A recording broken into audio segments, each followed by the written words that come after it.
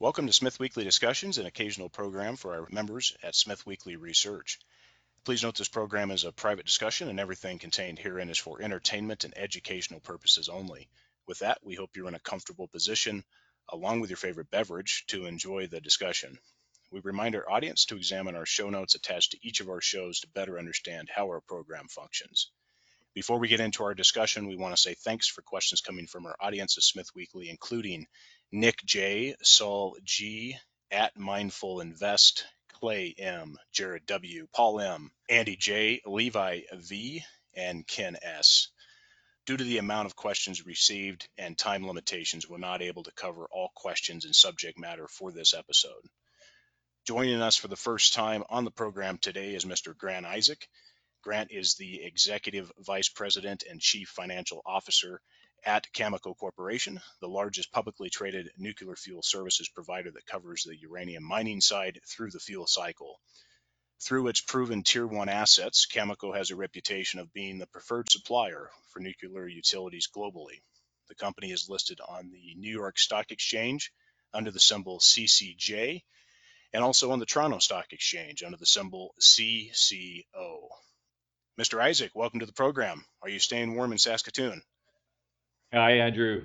Yes, we've had a little bit of a break in what was a punishingly cold start to February and lasted the entire month. So, it's tough. We're here in the heart of Canada's uranium land, and it comes with a price. A bit of a cold reception, if you will, to kick off the year. How about we kick it off here, Grant, with just doing maybe a little bit of a introduction of you, but maybe just for the audience and maybe new people that are coming into this sector. Give us just your brief resume, Grant, if you will, of your background and also what do you do at Cameco? Yeah, happy to start there. I've been at Cameco since 2009. I joined after actually a career in a really weird launch pad that was in academia. I was a business school professor and a business school dean with a PhD in economics, and I had an opportunity to move across to Cameco in 2009, and obviously didn't have to think twice about that opportunity to do a bunch of different things. So, as you noted, I am the chief financial officer of Cameco. So I have all those typical responsibilities: finance, tax, treasury, budgeting, enterprise risk management, SOX control, all that really critical stuff that a publicly traded company, any company, needs to be involved in. I also have, obviously, the corporate strategy responsibility. A bit unique, I would say. I have global marketing as well. So the commercial side of the business is also the folks that I work with. And then on top of that, I have investor relations, and I get to work with those folks. So it is quite a number of hats that I wear, and I wouldn't have it any other way. Interesting background. And of course, you've been a follow of ours amongst many market participants going back a number of years, and your intelligence is certainly appreciated, and your understanding of this market is top shelf, Grant. Let's move into the market here. How is Cameco doing, and what is your view of this market currently in 2023 and how things look this year and maybe even into 24? Yeah, great place to start. As an organization, it's important to set the context that Cameco has been part of every commercial cycle in the uranium nuclear fuel cycle for 40 years, 45 years. I mean, Cameco's been around for getting close to 40, but its predecessor companies, we've seen it all. We've seen the highs, we've seen the lows many times. Each cycle has slightly different features, of course, slightly different causes. And what that combined experience tells us over and over again is that investors need to target uranium producers who understand that durable earnings doesn't come from thinking there's a spot market strategy in uranium.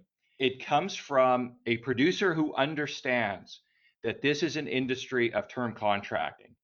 It's an industry where utilities have only very discretionary demand in the spot market. The rest of it is in the term market. You have to be a full participant in the term market. So, in other words, marketing has to come first. You have to build the homes for your potential production or your available productive capacity. You got to build those homes. From that, you then make the production decision. So we always talk about this. We're strategically aligned from a contracting point of view. We're patient with our long-term contracting. We look to build a balanced portfolio. We optimize that portfolio based upon a number of variables. But of course, the most important one is pricing mechanism. And hopefully we can take a lot of time to discuss that. We want exposure to improving prices when we're at this point in a cycle, like we've seen before. And from there, we're then operationally flexible. So then the operations are geared and the production is geared to meet those contract portfolio needs as you build them. We're very unique at this point in the cycle, Andrew, because there's a lot of growth coming to the nuclear industry and number of things we can point to and unpack that as well. And we can do it from brownfield leverage. We've got an amazing suite of assets, tier one and tier two, already licensed, already permitted, gives us incredible upside production potential without a single greenfield dollar to spend. And that's just value creation for our investors, which we then take those moves in the commodity price and lock them in for longer term cash flow and earnings. And then you have to all do this from a risk managed financial perspective. Our cycles are long in our industry. The typical uranium cycle is a decade long. Potash will cycle 3 times in a decade. Oil and gas will cycle 4 or 5 times in a decade.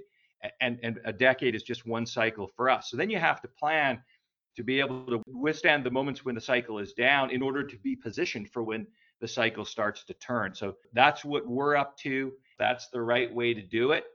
And then what's different this time? Well, we're looking at a cycle right now that has many tailwinds. There's so much going on in the nuclear industry that's positive. Investors are absolutely correct in looking at it and being interested in it. We're just in the early innings. The contracting cycle is really just beginning. Maybe second inning, maybe starting to get toward the third. But there's a lot of game left here. And we've never started a uranium contracting cycle from this high of a uranium price before. So that looks pretty good to us. Yeah, Grant, I fully agree and echo a lot of your comments here, and I appreciate the update on how you see this market progressing here and the stage that we're in. I think that's an important piece here, and a lot of the indicators we're looking for certainly point towards moving higher here, and also there's a lot of things that have just not come out yet that will be coming.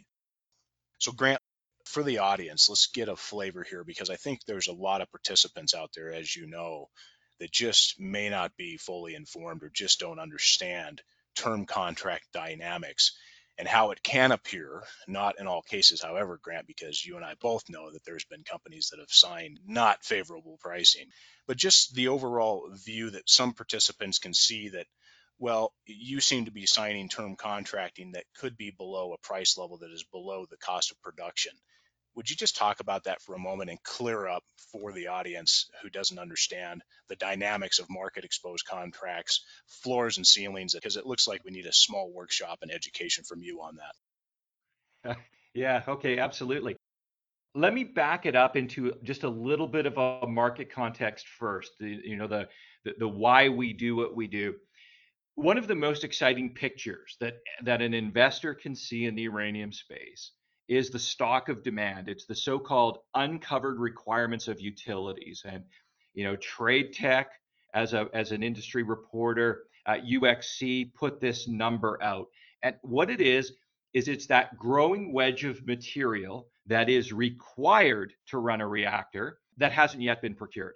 And that uncovered requirements wedge, if you looked at it today and took the average of those two reporters, you have somewhere around 2.3 billion pounds of uranium between 2022 and 2040 that has not been purchased yet. And that's exciting. That's a stock of demand that is coming to the market. Utilities can defer and they can delay, but they cannot ultimately avoid the need to procure this material. So that's a pretty exciting thing to look at constantly. If investors are losing faith, if they're starting to say, is this market really evolving? Just go to the uncovered requirements curve. But the curve often gets misunderstood. Sometimes investors will look at the uncovered requirements curve and they'll see in 2023 that utilities maybe have about 10 or 15 million pounds out of 180 that are uncovered. And investors might conclude, well, okay, so there's a big stock of demand, but utilities don't need it today, so we're not going to see price formation for a couple of years. I'll pay attention later. Well, that's the wrong way to think about it. As I said earlier, utilities forward contract. Even when you go out to 2030 and the world needs 200 million pounds to meet annual requirements, the uncovered requirements in 2030 will still only be like 5 or 10 million pounds, because utilities today are actually buying for 2026 through 28 through 2030. Some are even buying into the 2030s today. So the uncovered requirements curve is a big stock of demand, but it gets addressed through this layering of term contracting. It's also why it's important to avoid anybody who's trying to tell you to remain exposed to the spot market. Because if you think about it in last year's terms, 2022, 60 million pounds ish sold through the spot market.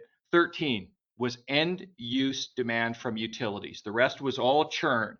The spot market is incapable of absorbing significant volumes of uncommitted primary production. So if you're not in the game today of layering in contracts out into the future, you're missing the contracting cycle is what's happening. So that's the backdrop. Look at the stock of demand and then look at how that demand gets addressed right now through term contracts. So with that, we're in the term contract business. And what people need to understand is that a market related term contract, which is what we like to sign at this point in the cycle. Why? Big stock of demand, and we're not even at replacement rate contracting yet among the industry participants, all suggestive of stronger price formation ahead. We want to be market related. A term contract that we sign today that's market related is not being priced today. So what we're doing is we're committing to volumes, and we're committing to product form, and we're committing to a delivery pattern, but we're going to price it at time of delivery. Those are market exposed contracts. That's exactly what you want to do. You want to build up a portfolio at this time in the cycle where you're giving investors access to a commodity price that has moved. You're giving them leverage to future movements in the commodity price, and then not just playing a spot game, you're locking that in for longer tail cash flows and earnings. So those who look at our contracting today volumes and then simply say, but you're contracting at $50, they're absolutely not understanding the point. We're contracting today in a market that we expect to structurally go up, and we want to be exposed to that. We can do that as a company because we have the licensed, permitted, brownfield leverage, the right origins, sovereign safe production. We are in a really advantageous position to meet the needs of those utilities. And it's why, for example, in 2022, of the 114 million-ish pounds that were contracted in the term market across the industry, 80 million pounds was Cameco. So there's the incumbents advantage that you referenced earlier, that we've talked about in the past, whereby utilities look at producers, and the reality is tier one producers are proven, and tier one assets are demonstrated. They're not simply promised, not simply discovered. Utilities go to those who already have existing productive capacity. We're getting those volumes, but we're not pricing them today. We're retaining upside leverage to prices that we think will continue to move. The other end of the spectrum are base escalated prices. And we're not really interested in those kind of contracts today. A base escalated price would be around the term price, and then you argue with the utility over how it escalates over the life of the contract. But it really denies the upside move. It creates incredible downside protection, but it denies you participation in the upside move. Others are obviously more interested in base escalated pricing. It's not us. We want those market related price references. And as we layer in more volumes, we get more leverage to get better references with each turn of every contract. Grant, I don't have much to add other than thank you for the lecture on that. Well said. Some of these would be interested, speaking of the juniors, because they're just desperate enough to get whatever they can get. But your position is, again, well demonstrated, and you're beating me up here because you covered off some other things that I want to unpack a little bit later. There's a few other things that I want to follow on here that we'll get back into the discussion of this a little bit later. But let's move on to Grant for a moment. The transaction with Brookfield Westinghouse, and the key points that you'd like to make about the importance of that deal for the broad industry and also, of course, for Cameco. Yeah, I'm going to drive you crazy here because I'm going to keep backing up with each question you ask. We've always been vertically integrated in the nuclear fuel cycle. Unlike a lot of other commodities, it's not like we sell to a smelter or a metals exchange and then we don't participate in anything that happens with the uranium afterwards. The nuclear fuel cycle is an integrated beast. And by the way, the same person who wants to buy uranium is the same person who needs to buy the conversion and needs to buy the enrichment and needs to buy the fabrication. And in many cases is also the same person that's got to buy the reactor services as well. So it's all integrated with the same commercial team for our customers. And we've always been part of that. When Cameco was formed, it was the bundling of mining and milling assets with fuel fabrication assets geared towards the heavy water business. So the can-do reactors, the heavy water reactors that don't require enrichment. So we've always had the benefit of, yes, we're exposed to bigger moves that can happen in the uranium space, but there's volatility there. Conversion can have volatility. And fabrication tends to have a lot less volatility, really de-risk cash flows. And it's that integrated strategy that has allowed us to be strategic in the past. At one point, through the low of the previous, we had 70% of our production shut in order to clean up this market, in order to buy in the spot market, in order to get rid of that surplus supply from, in many cases, folks who had productive assets and they didn't have a home, so they were dumping it into the spot market.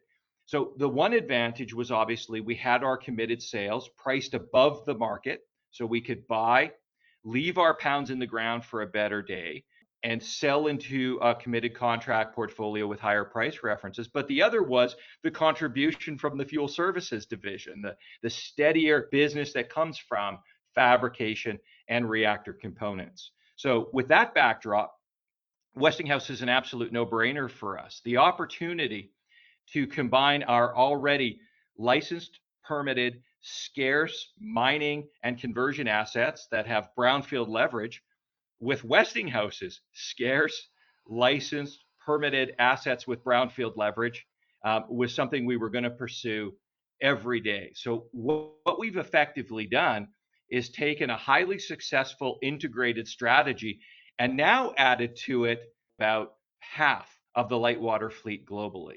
Those heavy water reactors, they're about 10% of the global fleet, less than 10% on a gigawatts of power production basis. You add in the light water reactors, you now have access to the entire global fleet. And Westinghouse really is entwined heavily in about half of the light water fleet globally.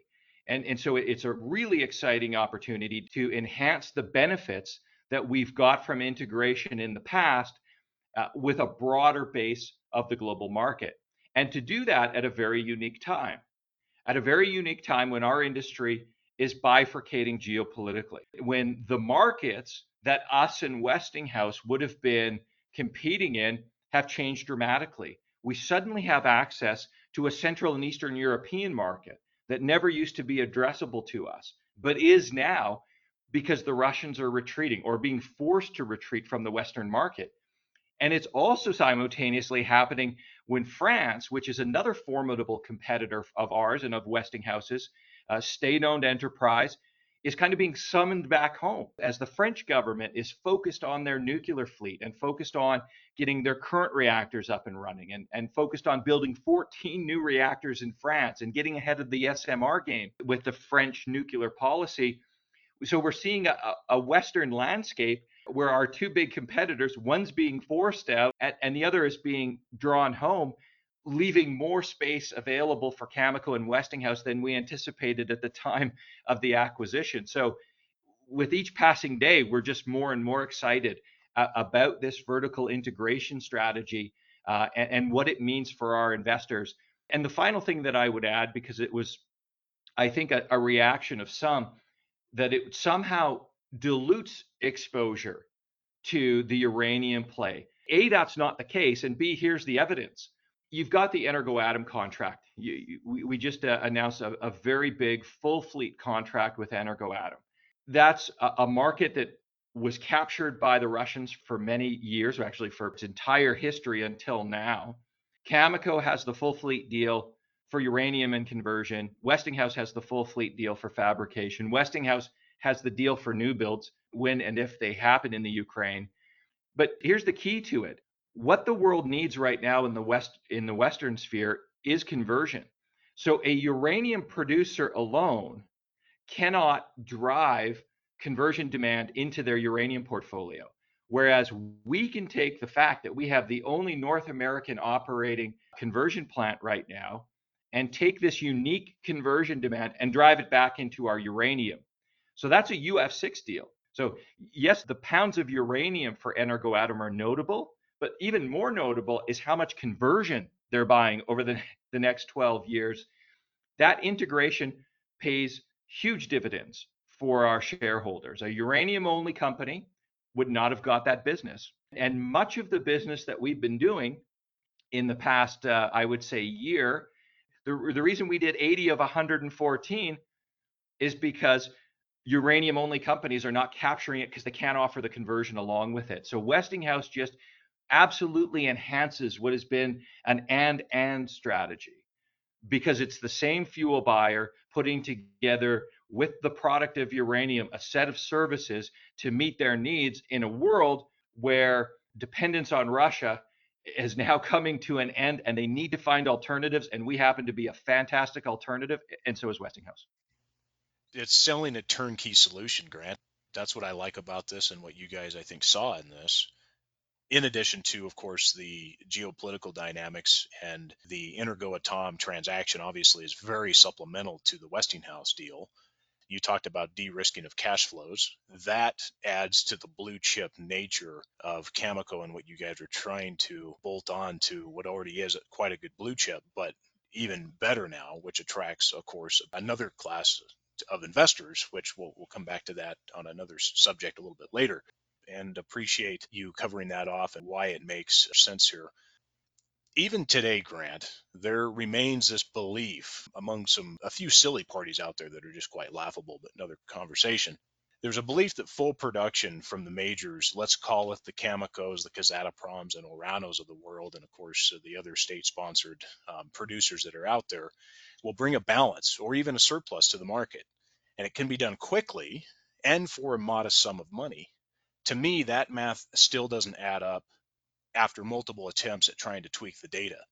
Given your understanding of the market as well as the challenging work to bring back a production center like MacArthur River, what do you think about that thought that somehow this can get balanced and surplus with the existing incumbents?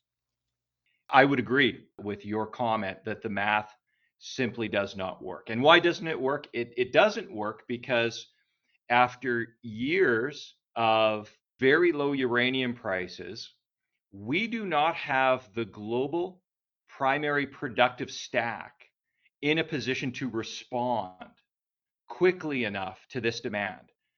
Nobody's been investing. Yeah, okay, look, there's a lot of projects out there that are being pitched with a lot of hyper promotion, but go visit those sites.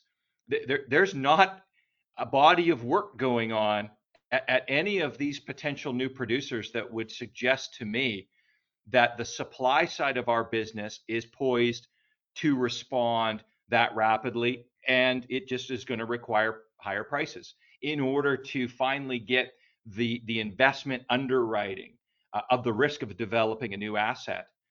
And oftentimes I hear people say, okay, but this is the uranium business. It's never been just about primary supply. There's always secondary supply that fills the gap. Okay, let's stop and have a look at that space.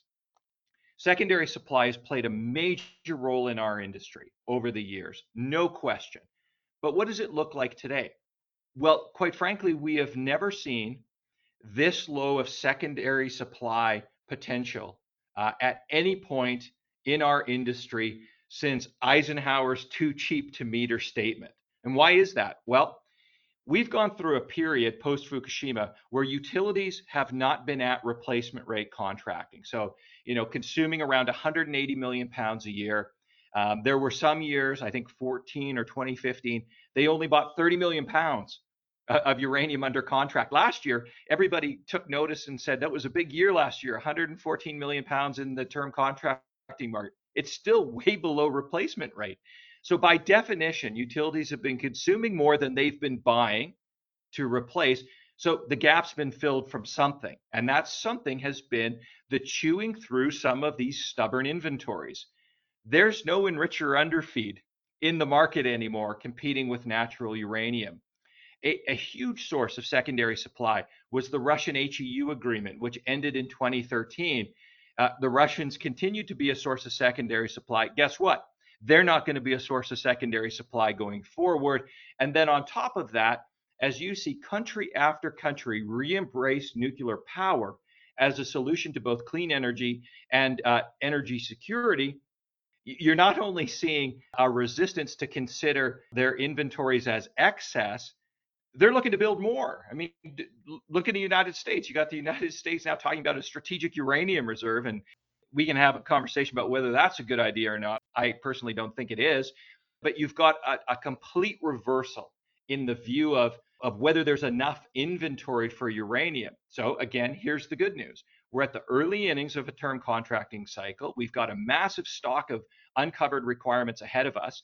We've begun to contract more, but we're not even at replacement rate yet. We have to be above replacement rate before we're even remotely talking about building new inventories. And we're at the highest uranium price we've ever been at in this term of the cycle. So I would just remind folks that in 06, 07, when there was a supply shock driven by the flooding at the Cigar Lake Mine Development Project, there was still about 250 million pounds of uranium in the HEU deal. Like there was a massive block of secondary supplies available to the market, and we still saw a very significant contracting, security of supply, and price response. This time, we've got nothing that resembles that kind of inventory of mobile secondary supply. So the math doesn't work on primary production. The math doesn't work on secondary supply. This is as constructive of a setup as it's ever been. It's a simple matter of undercapitalized, underpriced, understaffed, Grant, broken capacity, and lack of infrastructure, without a doubt. And one of the things you said earlier brings me to this next thought is that we've seen best foot forward companies out there produce some pretty large promises, unlikely development schedules, and even making things look better than they are by loading MPV forward. Cameco is in a unique position because it could generally sit back and watch these narratives and, in some cases, fallacies play out.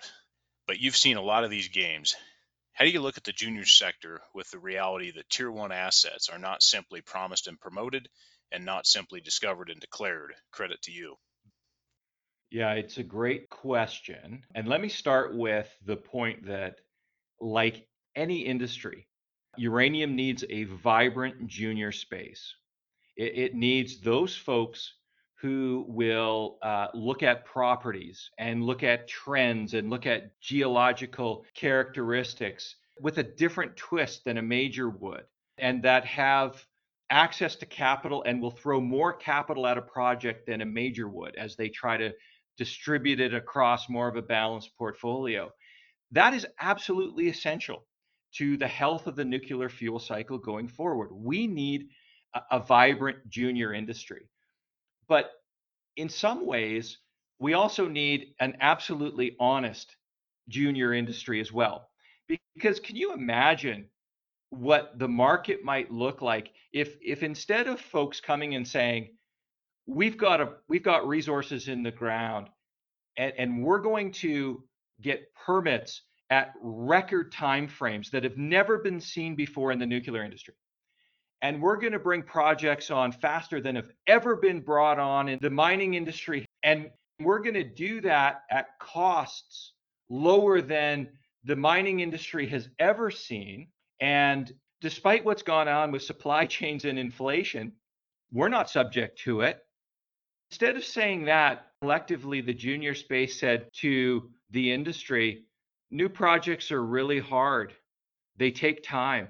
The regulations are time consuming, and the supply chain challenges and inflation, we're not immune to it. So, oh, by the way, uranium prices still need to be a lot higher than they are today in order for us to go ahead with our projects. Instead, we've got a group out there that are like racing each other to utilities that they can produce for free. And oh, by the way, they'll effectively give it away in the spot market because they don't need to bother. Their costs will be so low, they don't need to bother with term contracts. Unfortunately, some utilities hear that and they say, well, some engineer stamped that plan, so it must be true. So yes, we need a vibrant industry, but we need a vibrant industry that's honest about the market structure and the challenges. A uranium producer has to get two variables right at the same time. They have to get volume right. They have to bring on a project on time, on budget, just like any other mining project. But they have to get timing right, because when you show up with a project and you've got production and you haven't done anything with respect to building homes for that production, you're now subject to the spot price.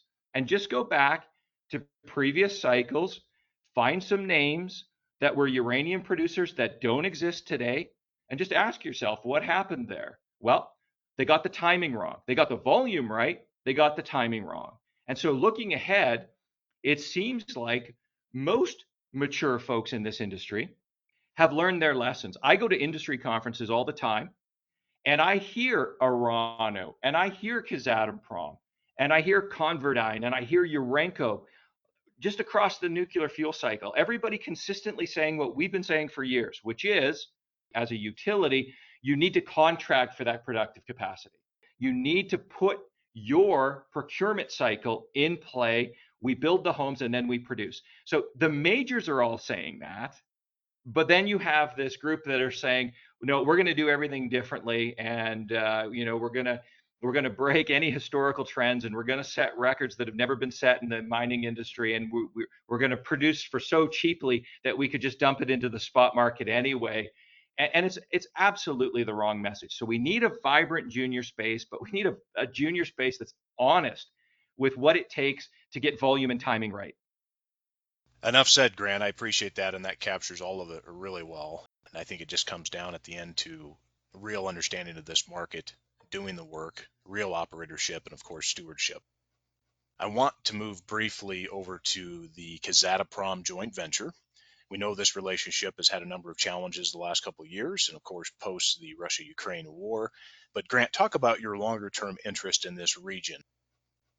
Kazakhstan has been a country that Cameco has been involved in for decades. And I think probably fair to say we got into Kazakhstan at a time when there was awareness of a terrific resource base discovered by the Russians in the 50s. But the Kazakhs themselves didn't really know how to mine, mill, or market uranium.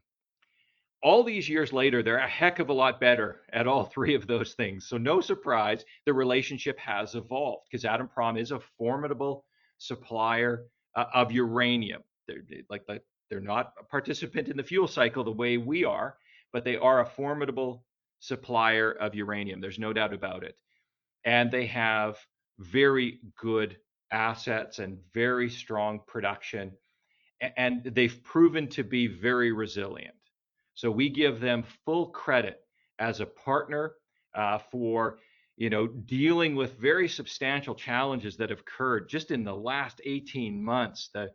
The predicament they find themselves in with respect to proximity and historical intertie with Russia at a time when sanctions, when commercial decisions to avoid Russia hit them as well as they try to disentangle. So we give them full credit for dealing admirably with those challenges. One of those challenges has been not just securing the supplies to keep production going, and you've seen them put out disclosure to say that there continues to be significant risk to that, but it's the challenge of then getting production out of the country in a way that avoids using and Russian ports. With respect to the latter, the good news is Kazatomprom has moved product out the so-called Trans-Caspian route. We're sort of 1 3/4 shipments done. The first one's already made it to Blind River. The second one has made it across Kazakhstan, through the Caspian, across Azerbaijan, across Georgia, and is sitting in the port of Poti waiting to set sail on the Black Sea. So we're sort of 1 3/4 shipments through. So yes, it works eventually, but no, it's not established and predictable yet. In some ways, this isn't a bad outcome. We know we're going to get our share of production eventually, and we can manage the time because we have other sources of production. We have inventory, we have long-term purchase commitments that we can utilize. So it's actually just a timing issue for us. But for the broader fuel cycle, it is a very stark reminder that these are not risk-free pounds that we're buying. They're at risk on the front end with respect to just the reliability of supply because of the supply chain challenges. They're at risk on the back end because of the logistics of just getting that material into Western facilities. So, in some ways, I don't mind that the route works, but it's not repeatable and fully established because we get the benefit of the production eventually, but it's a reminder that there's a lot of risk here, and I think it drives even more interest back to MacArthur and Cigar. And it continues to drive this market in terms of another challenge, yet another issue on the supply chain, on the logistics side of things. Just one follow-up question to credit an audience member, Grant. Talk specifically about that cost difference, such as using an alternative route, such as Trans-Caspian. Talk about, if you can, who might cover those extra costs, Grant, and if you can share that maybe potentially on a per pound basis for the transportation logistics increases. In general, contracts are different. In some cases, a contract might have the supplier covering the transportation cost, and in others, it might be the customer. In a third example, it might be a bit of both. So I wouldn't say there's a general rule of thumb, and I can't speak for Kazatomprom. I don't know what their eventual sales contracts look like in terms of who takes on that cost. There's no doubt that either the Trans-Caspian route or we've even heard about the idea of moving it, transshipping it across China, or even flying it out are all more expensive. But in terms of the overall transportation cost, remember, our products move around the planet in pounds, not tons. It's actually not sort of the burden on transportation that some would think. So maybe what would have been a transportation cost of $1.50 or $2 a kgU to move uranium around out of Central Asia through the Russian route, well, maybe it's $3 or $3.50 a kgU now. So it's not so far a substantial increase. It's the uncertainty of the timing of the material arriving that's creating a bigger problem. Very well, Grant. I appreciate that. And it's negotiable. Partners can work together to work out those issues as we deal with these extraordinary circumstances. On another subject here, Tim, you and Sean and the team at Cameco are in the midst of a major M&A transaction with, of course, Brookfield Westinghouse, as prior discussed. You've seen some uranium segment M&A over the past couple of years. What are your thoughts on M&A in this segment so far, and will Cameco become active with respect to the segment M&A that we're seeing in specifically the uranium side? What any investor in any company wants to know is, did the management team learn from past cycles? And what I'll say is the past cycle that we went through, the 06-07 window, there were a lot of valuable lessons there. And one of the valuable lessons was supply discipline, and I would say extreme supply discipline is absolutely crucial so that you're prepared to meet the next cycle from brownfield leverage. So we're just in a very unique position where our tier one assets, like put Rabbit Lake and put our US assets aside for a moment, our tier one assets alone have an upside case of 32 million pounds per year for Cameco's account. We produced 11 last year. We have an incredible amount of brownfield leverage to meet this growth. This is production that only attracts replacement and maintenance capital. There's no greenfield dollars required to get there. If prices discovered a level that incented us to go back to Rabbit Lake or the US, then we're up to about 38 million pounds. Cameco's account. We are not in an acquisitive mood. We don't need to buy anything. We chose instead to leave pounds in the ground during the last low cycle. We started that process when uranium was $17 a pound. That's a pretty good investment that we made in the quality of our portfolio and has now put us in an incredible position in that we can meet this demand. We don't have to build a new mine like we did last time with Cigar Lake. And between tier one and tier two, we've got a lot of leverage there, and that's our focus right now. Aside from there, one of the things we don't talk about a lot because the market, we don't think that fuel buyers really need to hear this at the moment. We've got an incredible exploration portfolio. We think it's the best in the business because most of it is adjacent to brownfield infrastructure. Again, tying into this notion of brownfield leverage. So we've put ourselves in a very strong position where we can benefit from this growth and it doesn't require any greenfield. In terms of the broader industry, not surprised to see some M&A going on, not to see some consolidation going on. I think it makes sense. We've got a lot of small projects that are being pitched really aggressively, but the reality is they're not company makers. We look at some of these projects, and uranium is no different than a lot of mining.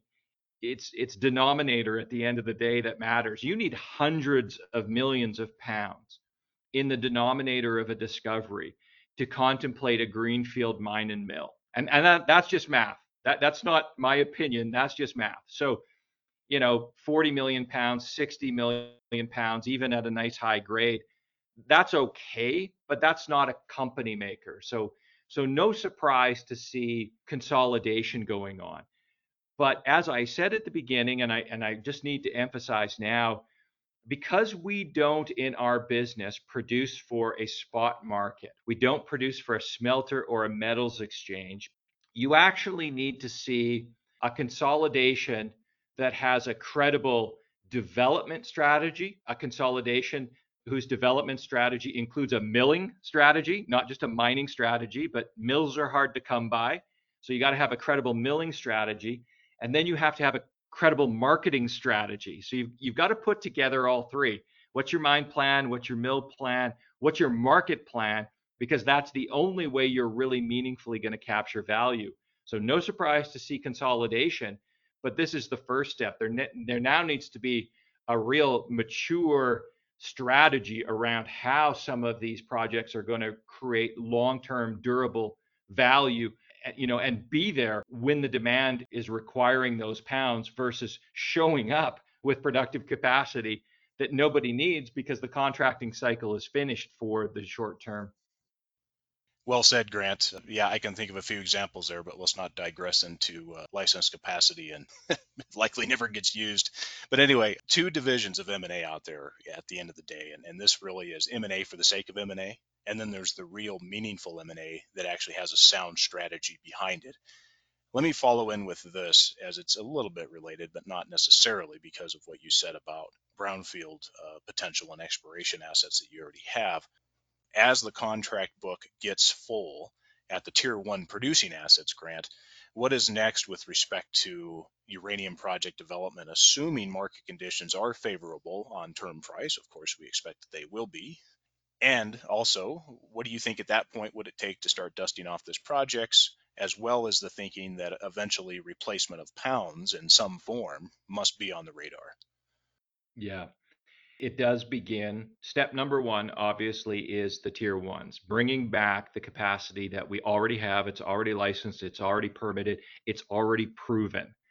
Again, tier one producers are proven, they're not promised. So bringing that back is priority number one. So we're going to ramp up McArthur River this year to 15 million pounds on a 100% basis, on its way to 18. We're going to keep Cigar at 18. JV Inkai is still subject to Kazatomprom supply discipline of 20% this year, and then we'll reevaluate that going forward. I already spoke about the upside case of just those three assets alone. If we upsized those three, then we'd have 32 million pounds per year. But what's key to understanding that is we don't front run demand with supply. We layer in the homes, and when we layer in the homes, we then turn to the operating units and say, this is what we need in order for production. So nobody has to worry that because Cameco is increasing production, the market's going to be in surplus. We only increase production when demand has already been discovered for us. So it doesn't harm future demand. After that, it really is the tier twos, like we talked about. So we would have a good look at the already licensed, already permitted Rabbit Lake, a good look at the US assets, again, already licensed, already permitted, no greenfield required there. Step three for us would be to look at, okay, what's the next resource that we would need to develop that leverages brownfield? So just as a bias, probably something on the east side of the Athabasca Basin that can leverage existing mills. If you have a greenfield investment, but only the mine is greenfield and you can leverage a brownfield mill, that's a really good value driver. So that would sort of be step number three for us. And then step number four would be, when we're truly in the world of thinking greenfield mine, greenfield mill, maybe our assets in Western Australia. But here's the key point. We're decades away from having to do that because of the brownfield leverage we have from the tier one alone. So we're just all backed up by a resource and a reserve base that totals over £1 billion together. Sorry, I'm not supposed to add those together, but I guess I just did. It all speaks to, we've positioned ourselves to not have to greet this growth in the industry by starting a whole bunch of greenfield projects at the same time, especially in this supply chain and inflationary environment, especially in this heightened regulatory environment. This is all on purpose. Appreciate that, Grant. Let's keep moving here. I appreciate the time. This is a great conversation. I want to get into a few other items here before we wrap up. Cameco is likely viewed by most as a company that can come in to just about any jurisdiction and get things done from exploration to a mine, which is a lot of work. Talk about the importance of jurisdiction, and in the view of Cameco, what jurisdictions will remain to be the focus for Cameco when it comes to putting cake in a can in the future? Yeah, good question. There are resources, attractive resources in a lot of different jurisdictions for sure. The jurisdictions, no surprise, we like Canada. We're very comfortable in Canada. We were very comfortable as an operator in the United States. With Westinghouse, our US story has just gotten bigger, not smaller. With GLE, our US story is front and center. So we're very comfortable in those two jurisdictions. Despite the challenges, we're very comfortable in Kazakhstan. We have a couple of projects in Western Australia that we're very comfortable with. That's a very attractive mining jurisdiction. Now, right now, uranium's not in favor, but we're patient, and we think over time it probably will be in Western Australia. But what's really important for us, and I think investors to understand, is nuclear is different. Uranium does not escape the nuclear overhang. And so there's a stewardship that's required in our industry that isn't in a lot of other industries. And so when we think about moving out globally into other jurisdictions, we have at Cameco what's called a home country control. So we take what we do here in Canada, and that becomes our footprint for how we'll operate in other jurisdictions, unless other jurisdictions have higher standards than Canada does. In other words, what we won't do, what we can't do, is go into jurisdictions where maybe the labor regulations or the nuclear oversight or the environmental standards are lower and view that as a competitive advantage. We will never do that. We will come in with a home country control model. That's what we did in Kazakhstan. I think in the early days of investing in Kazakhstan, it was frustrating for our partner that we were bringing in all of these sort of Canadian ESG standards. But I think today, because Kazatomprom might tell you that the best joint venture in Kazakhstan is JV Inkai, and it's the model that they want all the others to move toward in this ESG world.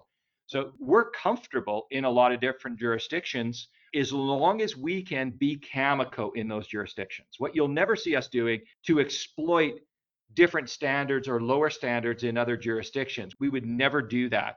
And don't think it's because of a lack of experience. I mean, don't forget Tim Gitzel, prior to coming over Cameco, ran the mining business unit of Areva at the time, which had an extensive asset base in the United States, in Central Asia, and all through Africa. So we've got a lot of experience, but we've got enough to tell us that to prosper in our business, where ESG standards are rising, where those kind of expectations on companies are only going up, we have to go and we have to be Cameco with a home country control model.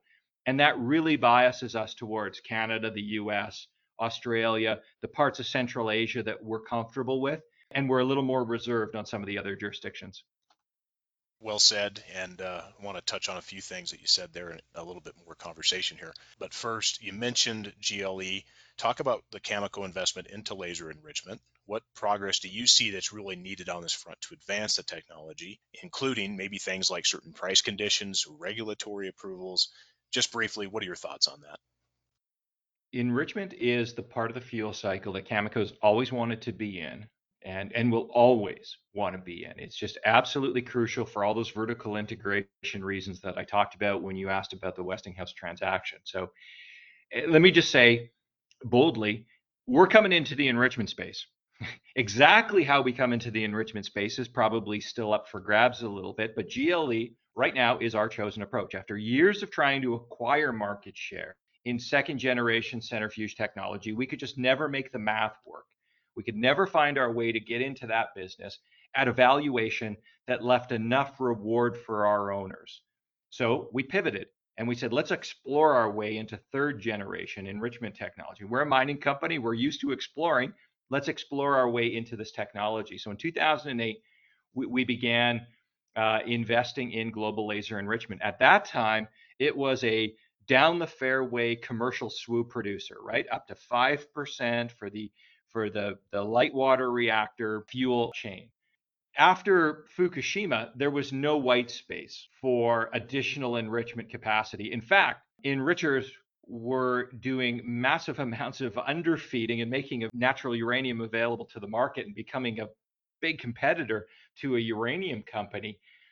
We parked that project. And what we did is we pivoted to focus on an ESG project, a liability management project, which was the depleted UF6 gas owned by the US government that needs a solution. And the solution was to re-enrich it back to natural UF6 and make it available to the market. An incredible US origin story. It's US uranium, but it's already converted. So it's also a conversion plant at that point. And so we've been working on that project for a number of years. And then along comes the Russian invasion of Ukraine and the understanding that not only does Russia have the stranglehold, 40% of global enrichment capacity is in the hands of the Russians, but 100% of commercial HALEU capacity is in the hands of the Russians. And so at a time when the world is embracing advanced nuclear reactors, the traditional reactor fleet, we absolutely now need a Western alternative. So GLE is now being positioned not only as this ESG liability management project to deal with the depleted UF6 gas, but it can be a commercial SWU provider to provide services to existing customers in the mainstream commercial space. It can also do the HALEU fuel, the enrichment to HALEU. So it can do all three, and it provides supplier and technology diversity. And that's a really important concept here. You've got Western governments that are saying, Russia, and we don't open the gates to China, then in the enrichment space, we're really focused only on Urenco and Orano. But by the way, they co-own the same technology. So that's not a technology diversification. They use the exact same technology from the exact same platform. So GLE comes along and it's not only supplier diversification, but it's technology diversification at a time when enrichment is so critical to fulfilling the carbon and energy security objectives going forward. So it's a very exciting project. We've got a great partner. The technologists themselves, Silex, are our partner in that. And we just think it has so much potential. But make no mistake, this is a nuclear industry investment, and it's just going to take time. You move it forward in a very systematic way to prove up the technology. And just like the uranium segment and just like the conversion segment, you don't build an enrichment plant and then start knocking on everybody's door and saying, you want to buy some enrichment service? You build it as you build the homes for it, as you attract the support case, as the US government decides it needs HALEU, as the US government decides it needs access to commercial SWU, as utilities decide they need a supplier and technology diversification and therefore help underwrite those investments. You don't go ahead and in our industry and make all those investments and then just be the big disruptor showing up and jamming stuff into the market. You have to get volume and timing right in enrichment, just like you do in uranium. And that's how we're approaching it. Grant, I appreciate that. And certainly we know about people trying to jam things into this market. Of course, it doesn't seem to work that well. The regulatory bit is absolutely is going to take some time, and definitely excited to see this come through in a period where just it's incredible. You have to sit back and scratch your head here and say, how did we get into this debacle with respect to Western capacity in the fuel cycle? Unbelievable, really. But anyway, here we are. It definitely is an interesting market maker here. Cameco has legacy joint ventures and positions in equity of some juniors out there, mostly from the last uranium cycle. As you know, some of these companies, Grant, have lived off the coattails of promoting a legacy Cameco JV. How does the company now view the junior interest at this stage? And obviously, there's some good ones, but does it still fit with the company ambitions at this point, Grant? Well, I think you've seen in the past couple of years, we've exited some of those historical joint ventures, have chosen to liquidate any shares we had in there because of this issue that I talked about earlier. Our own portfolio is really very good, and we just didn't need a toehold in some of those projects.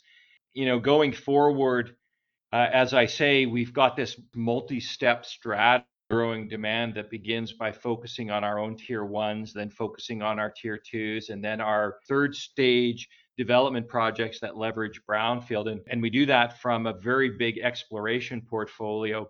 And it all just suggests to us that, we're not desperate to find additional resources, and we'll continue to see what others do to bring their projects along and, keep a pretty watchful eye on that.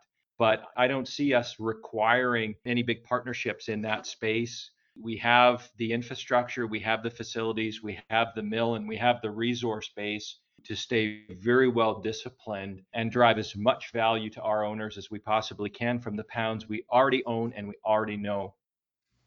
Grant, I want to get into talent transfer for a moment, and of course, this will slide a bit into sustainability, which you already covered a little bit of that. Some participants out there still lack the understanding that this is one of the most difficult things in this market is having people with the capability to successfully put pounds in the can and get them to the converter. Talk about how this impacts the market and what Cameco is doing, at least in a small part, or Cameco's part, helping to transfer wisdom to younger, motivated people that have the talent to actually add value to an industry and also the companies they work for to sustain this business. Yeah, absolutely. At all, when you talk about your asset base, obviously people are the key there because resources in the ground don't just seep their way to surface and find their way into a drum and then ultimately into a comprehensive marketing program. So for us, we've always had a focus on talent development. We're here in Saskatoon, head office. We've got a few different operations down east, obviously. Like I said, with respect to how we approach foreign jurisdictions from a home country control model, we have a homegrown model with respect to talent development. And of course, look across the industry. Look at how many people leading uranium projects right now in the industry. The first thing they talk about is their experience with Cameco. So we know that doing a tour through Cameco creates really important credence factors for those who then go on to run other projects. And for me, I often chuckle when companies start with, well, this person and that person, they were with Cameco for many years, and then the pitch is immediately, but we're going to do everything different than Cameco used to do, and we're going to do it so much better and so much smarter and so much quicker. And it's like, well, I'm not exactly sure how you plan on doing that when it's our people that you're hiring who actually know the industry and they know the time frames. So talent development is really crucial. But embedded in there is a really important ESG story for Cameco. When we restarted MacArthur and Key Lake, we were able to tap into a workforce, a very talented and very dedicated workforce that we'd been committed to for decades. As you know, we're Canada's largest industrial employer of Indigenous Canadians, especially when MacArthur and Key are back up and running. And so we've been making those investments in the workforce. We've been making those investments in the supply chain. 80% of the goods and services that we procure for our northern operations in Saskatchewan, the vast majority of those owned by Indigenous Canadians. And as a result, when we restarted, we got that talent back. They wanted to come back and they wanted to work for us. So while we watch others struggle with skilled labor, we don't have those struggles in the same way. And it really is a payback of doing the right thing from an ESG perspective for so many decades. This is the benefit of those investments made for the right reason. I really appreciate your comments on this. And as you know, there just remains to be a lot of reluctant participants, more on the junior side within the management teams who just don't have any regard for talent transfer initiatives. And many of them, of course, remain entrenched in enrichment for themselves, et cetera. And they just don't see the big picture or really have a better approach for what works for all key parties. And Grant, I'm just happy to say that you're actually one of the younger guys in this sector, and it's a pleasure to have you stay for the long term. Following on to that, what experience would you extend to investors who are considering investments in maybe not the majors, or the majors are part of that, but also the junior sector? What should they look for and also possibly avoid? Yeah, I was recently at a investor conference with Tim. We were down at the Bank of Montreal conference, which is a big mining and metals conference, of course. And one of our investor one-on-ones, Tim made a comment that I thought was super interesting, and he talked about during the height of the '06-'07 price spike at one point, and he was with Areva at the time, but their corporate development team had added up, there were 400 plus uranium companies that were going to develop uranium projects. And then, of course, that number went down to like 10 or 15 post Fukushima. And the reason I raise that is because I think it's important to ask ourselves, where are the new entrants that should have come into the market, and what are the lessons to be learned? And the lessons come back to what I talked about earlier. To be a durable uranium producer, you have to get volume right. You have to deliver on a project just like everybody else did. And we had our fair share of projects, and we had our fair share of challenges with projects, which really inform our view on how long these things actually take and how much they actually cost. But then you have to get timing right, because some of those uranium companies in the last price cycle, they got volume right and they started producing material. But because they didn't have a home for it, yes, they might have enjoyed a couple of weeks, maybe a couple of months of high prices in the spot market, but it actually was their uncommitted supply constantly hitting the spot market that just continued to drive the price down and down and down. And they rode a spot market up and they rode it all the way back down into oblivion. And where are those projects now? Well, they're in the hands of state-owned enterprises. Look at the Namibian production. It's basically all Chinese now. Now, there's some exciting projects there for the future, but the state-owned enterprises took advantage of those juniors who came along with a volume strategy, but did not have a timing strategy, did not have a viable marketing strategy.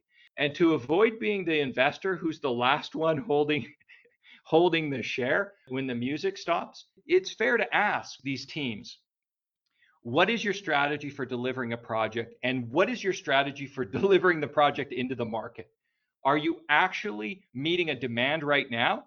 Or are you going to show up and put pounds into the market? Doesn't need your material, and therefore you're just going to drive the price down. And all I've done is taken money out of my pocket and put it in the pocket of the utilities. So there's a very important lesson to be learned there. Here's the good news. As we're at this early stage of the cycle, we just see more and more investors who fundamentally understand this. They're not persuaded by the carnival barkers who will tell you, no, build up a mine, but just wait for the spot price to hit $70 and then sell it all. Well, okay, you might sell 100,000 pounds at $70, and you might even sell 200,000 pounds at $70. But if you built a 5 million pound mine, you're going to sell 100,000 pounds per week through the spot market. So you're going to take it from 70 to what? 30 as you consistently dump material. If you build a 25 million pound mine and your strategy is spot market, you're going to sell 500,000 pounds per week through the spot. That is just a value destruction. Most investors that we come across, they get it this time. They've learned that lesson, that this isn't about encouraging and underwriting production that's just going to destroy value. It's about encouraging production that's going to capture the long tail of value that comes in this business when you can take a quick move at a commodity price and lock it in to a long-term contract. That's attractive for investors. I don't have anything further to add to that, so let's move on here, Grant. That's well said.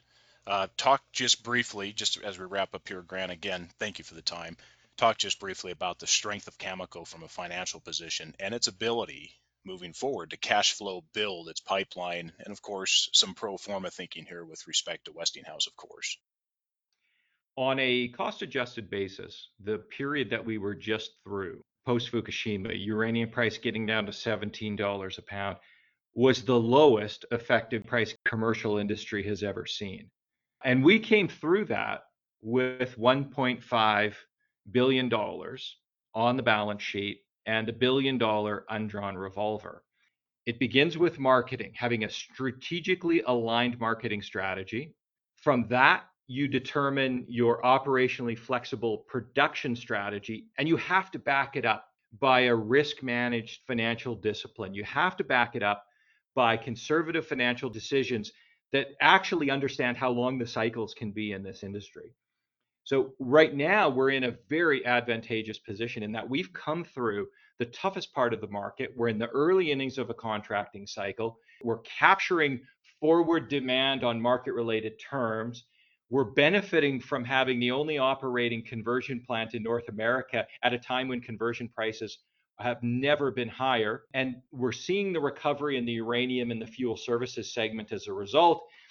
And now we're adding on even more de-risked cash flows from the Westinghouse acquisition, putting us into a very strong business case going forward. So as we exit extreme supply discipline, then we can start to visit the capital allocation questions that if we have this much brownfield leverage, what's the CapEx requirement? Are there any growth investments after that? Well, we've talked about GLE, but we've talked about timing it right and getting the right support in order to advance it. And then that ultimately arrives at, okay, we've maintained a very strong cash position, and we maintained our investment grade rating through the whole cycle at a time when financial performance is returning. So then we'll look at our dividend policy. We've historically been a dividend player. I mean, while I'm in the CFO chair, don't look to us to be a yield play for sure, but there's a certain dividend component there. So watch for us to revisit that and then ultimately ask the question, do we have the right denominator of outstanding shares? And do we take excess financial capacity and allocate it that way? We're now entering that window where we've gone through the toughest market we've ever seen, in a very strong position with a growth orientation. So we're excited about what that can mean for our investors going forward. That ties in with what I was going to ask you here on the dividend bit. I think you and I can have a bit of an argument on that in terms of you have to look at the valuation. You have to look at the investments and the recapitalization of the assets and what's best suited for that capital, of course, resulting in best return for investors. But then there's, of course, the consistent dividend, especially now where Cameco is headed, certainly with this Westinghouse deal and the de-risk cash flows, as you stated, Grant. Consistent dividend that a certain class of investors, the income oriented groups out there that seek to receive a consistent dividend, I think that opens the window even more so to another group of investors out there that would look at Cameco and say, this is great. They've got steady cash flows. They've got potential growth here. This is a beautiful one for me to have in my portfolio for dividend purposes. No argument there. No argument there, Andrew. In fact, we're in violent agreement on that one. Even when we were in extreme supply discipline, and we cut our dividend, we did not cut it to zero for the reasons that you just described. And as we bring on more de-risk cash flow and earnings, it will give us more opportunity to have that more consistent return. Let me just add to the investor piece that you already flagged. It's not theoretical about a new class of investor being interested. Since the Westinghouse announcement, our initiation or origination has never been higher at Cameco. The amount of new inbounds that we're getting has never been higher. And really, what we're seeing is a resource investor who is now being triggered to say, I need to understand this nuclear fuel cycle because there's value there that comes back to the uranium space, if somebody truly is integrated. And then it's an energy investor who is very comfortable investing in our customers like Constellation and Duke, who are saying, oh, wow, this Westinghouse announcement's really interesting. I need to work my way upstream through the nuclear fuel cycle and understand, because, I thought it was a commodity, but it's not. It's sold under long-term contracts with inflation-linked indicators. I like those. I mean, I'm an energy investor. By definition, I like those. And then it's the third party is the generalist who is showing up, who has never really poked their nose into nuclear, let alone the fuel cycle. And then we're sort of going alpha to omega with them, from uranium exploration all the way through to SMRs and the role they can play. So that body of work is massive. And what it does is it creates a greater set of expectations on capital allocation, like you just said. Yeah, this adds to the brand. It adds to the blue chip nature of the company. And I think maybe this isn't a perfect analogy, Grant, but forgive me for my chocolate craving here. But, is this the Hershey company of the fuel cycle services sector? So it is very attractive. And of course, you guys seem to be gearing it this way. And I think that can provide a lot of attraction for a lot of parties out there. Well, look, Grant, we could keep talking, but for the sake of time, let's leave it there. One more time, if you'd like, for all types of investors out there listening, Cameco has a market capitalization of about 12 billion US dollars today. Why should Cameco be a part of an investment portfolio? Whether you buy the clean energy trade, the energy security trade, the ESG, the demand and supply, whatever finds you into the uranium space in the nuclear fuel cycle, just take time to cross those dimensions. We are a tier one producer who is proven. This isn't a matter of us making giant promises to the market. We actually mine, mill, and market this stuff and send it all over the world and have for decades. We are a proven producer with assets that are demonstrated.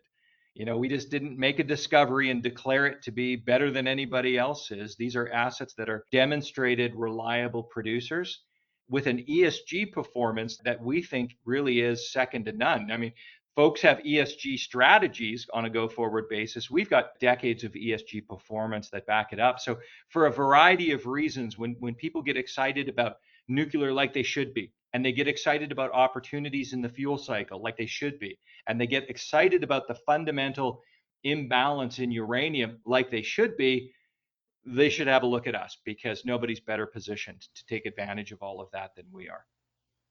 Grant, best way for the audience to reach out to Cameco? Yeah, certainly we've got an investor relations portal. We try to get to any inquiries as quickly as possible. And we're very accessible. I mean, reach out. We'd love to talk to you. And certainly we'll always tell folks what the world looks like through our eyes. And I think the past shows that our view tends to be the right one. Very well. And Cameco.com for those who need to get to a place for that contact info. Grant, thanks again for the time. Appreciate it. Looking forward to catching up again soon. Thank you, Andrew.